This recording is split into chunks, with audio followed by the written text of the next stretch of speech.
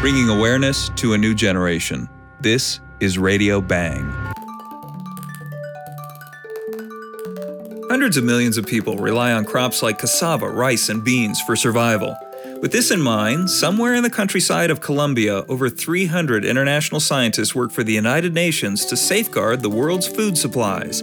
Led by a Belgian scientist, the team at the International Center for Tropical Agriculture studies over 80,000 gene specimens of food crops from over 141 countries. It's all part of the 1967 International Treaty on Plant Genetic Resources for Food and Agriculture.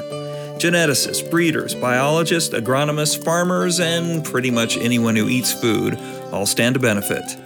Screening for pathogens and testing technology that could help conservation are two on the list of concerns that have advanced the team's work. They've been successful. Over 30 million people in Africa alone eat bean varieties developed at the center. Recently, the scientists discovered that by the year 2050, global warming could cut in half the places on Earth where beans can grow. These plants are quite susceptible to climate change. So the researchers have made a hybrid, a small bean with a huge hope. It can withstand a temperature increase of up to 5 degrees Celsius over the next 100 years. The new hybrid bean could be the difference between life and death in Africa and Latin America, where 400 million people rely on beans for sustenance. Replay episodes of Radio Bang on SoundCloud or iTunes, and join the discussion by searching Solutions in Sustainability on Facebook. Thanks for listening to Radio Bang.